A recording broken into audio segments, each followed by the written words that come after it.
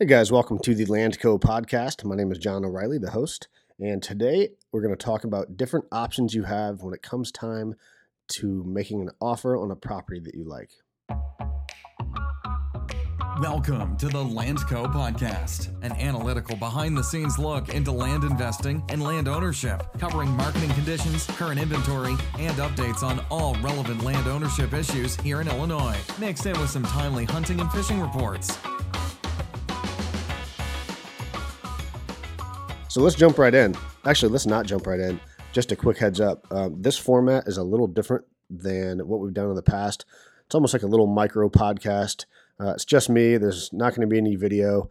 And just want to and they'll probably be a little shorter, quickly go over topics that are relevant to what we're currently going through that I believe will provide value to our kind of current investors or clients or future investors. So today, I want to talk about different options you have when it comes time to making offers on properties, and we're doing this right now. I think we're presenting 4 or 5 offers here in the next few days, and they're all different.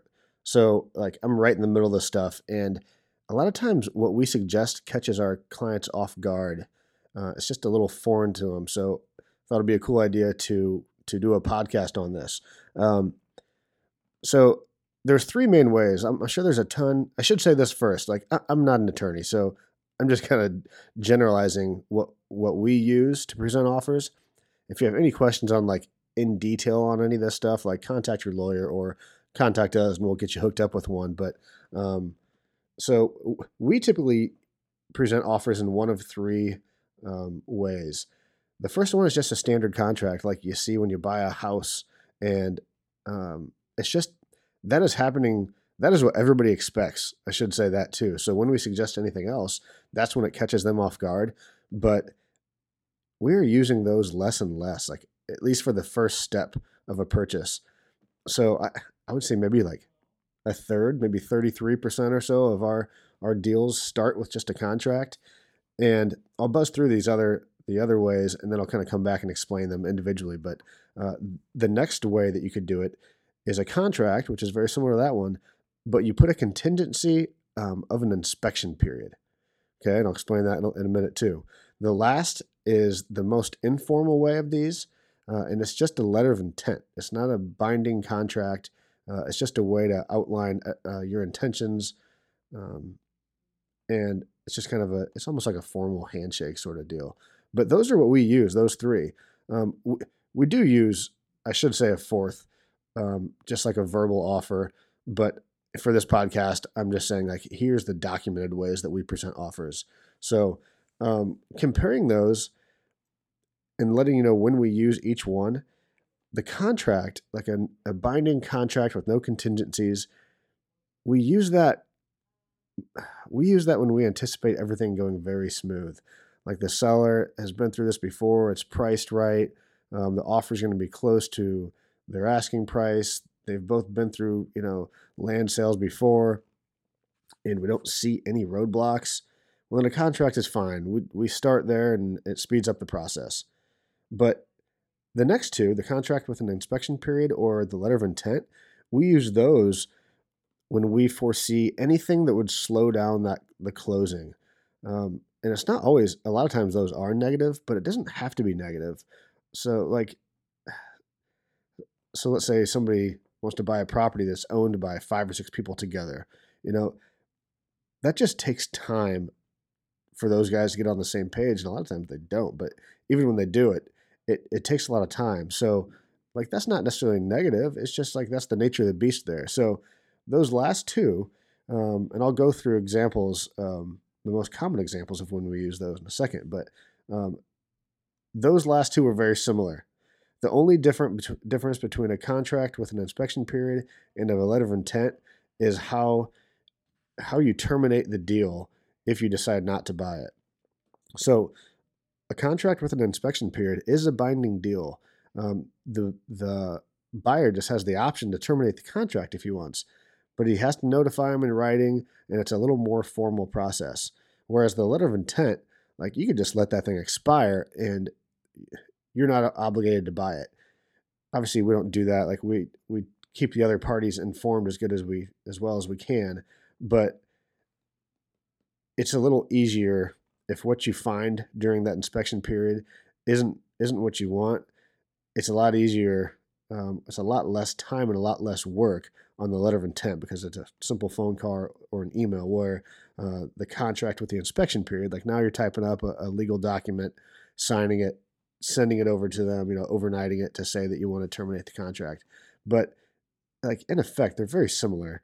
They're both laying out what you want to do, price, terms, all that stuff, but they come with an inspection period where you can do a little more due diligence after you've established all the terms. So here's when we use those.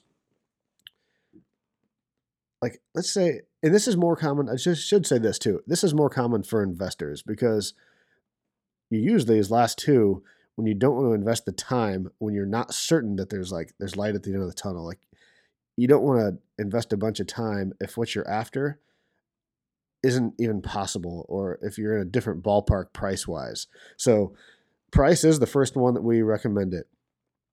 Seemingly more and more properties are priced like just way over what they should be. And it seems to be getting worse, but that doesn't necessarily mean that it's a bad property. It just means that they're out of touch on price. So investors are like, well, I like that property, but I don't want to spend a ton of time because, let's say a property hits the market that's $5,000 an acre and I think it's worth, 32 or 33. And I tell my investor that. It's like, well, I still like it. Why don't you send over a letter of intent at that price? And so we'll know if it's an option, and if it's not, cool. We didn't waste any time, no harm, no foul. If it is, then we'll move on. So price is a big one. When we make an offer on a property we're making an offer on something different than they have for sale. So like if it's 100 acres and we want to buy 40 of it or anything like that, when we're offering something different than they have out there, then a lot of times I'll just start with let's throw out a letter of intent because we don't even know if this is a possibility. So let's throw out some terms. Here's 40 acres. I'll give you $4,000 for it because I don't want to invest a ton of time in it if they wouldn't do this in the first place. So dividing a property is a big one. Tillable land, like straight tillable investment pieces, we use it a lot because the more you do this, the easier it is to kind of analyze a tillable property just like over the computer. You can look at the soil maps, you can look at the location, and you know what return you're trying to get. Let's say you want a 4% return. You do that math backwards, and like it spits out a price. Like it's as simple as that. So if there's a tillable farm for $12,000 an acre and you need it at 11.2, well, throw that letter of intent out there. Tillable farms, a lot of them we buy sight unseen, but there's not that many things that you like need boots on the ground for. Like we still do. We go there and make sure there's no damage, no water erosion issues. We ask for soil reports to make sure all the fertility is up to speed. Sorry, but we don't want to go through that exercise if we're not going to get it at the price that we need it at. So that's a time that we use it, and then any time that it's an estate or a piece of property that's owned by 4 or 5 buddies together, those just tend to go a little longer, and it's hard. Like I said, the more people involved, the slower it takes. So anytime that is the case, then we say, hey, and in that instance, we usually do the contract with the inspection period because when there's more parties involved, they kind of want it a little more formal. Like, hey, let's see the actual contract because our letter of intent's pretty basic. So that's probably the 4 main times we use those second and third options. But we love them. Anything that I buy personally, or any of my major investors, we always start with the letter of intent because you just don't want to, on properties that you buy, like you end up closing on, you probably spend, 10 to 20 hours on research before you buy those. And if you did that on every property that you were interested in, because investors are interested in almost every property at a certain price, so if you did that if you spent that time on research on every property that fit what you were looking for, it just wouldn't be efficient. So investors and like we love it because we don't have to spend a bunch of time on something that may never happen. So that's why we like those last two. And when we suggest these to people, there's always a little hesitation because they think that like, well, are they going to take it seriously? I mean, it's easy for both people to back out. And yeah, that's like technically true, but our success rate on selling a property from a letter of intent versus a contract when they get signed is the same. Like people don't back out when they find something they like, when the terms are laid out. At least in our world, they rarely back out. And if they find something during that inspection period that's like, well, we don't want to buy it because we found a buried gas tank or whatever the case is, something like they would have backed out of a contract anyways if they found something that bad. So that I understand why people are hesitant on that, but it's just never been an issue for us. It just hasn't. So those are the three ways that we present offers, and just thought it'd be cool to throw those out on a podcast to help people kind of understand those, because more and more it doesn't start, the offer doesn't start with just a normal binding contract. So that's a quick rundown of those. Again, we're not an attorney. If you have any questions on like specific details about those, then we can get you in touch with one of our attorneys or call your attorney. But that's a quick roundup on the ways to make an offer. And I hope you guys like this format. I enjoy this kind of medium, and these short ones are kind of fun. So I hope you like it, because I plan on doing a few more. If you have any topics you want me to hit, then just let me know. I'll do my best to cover those.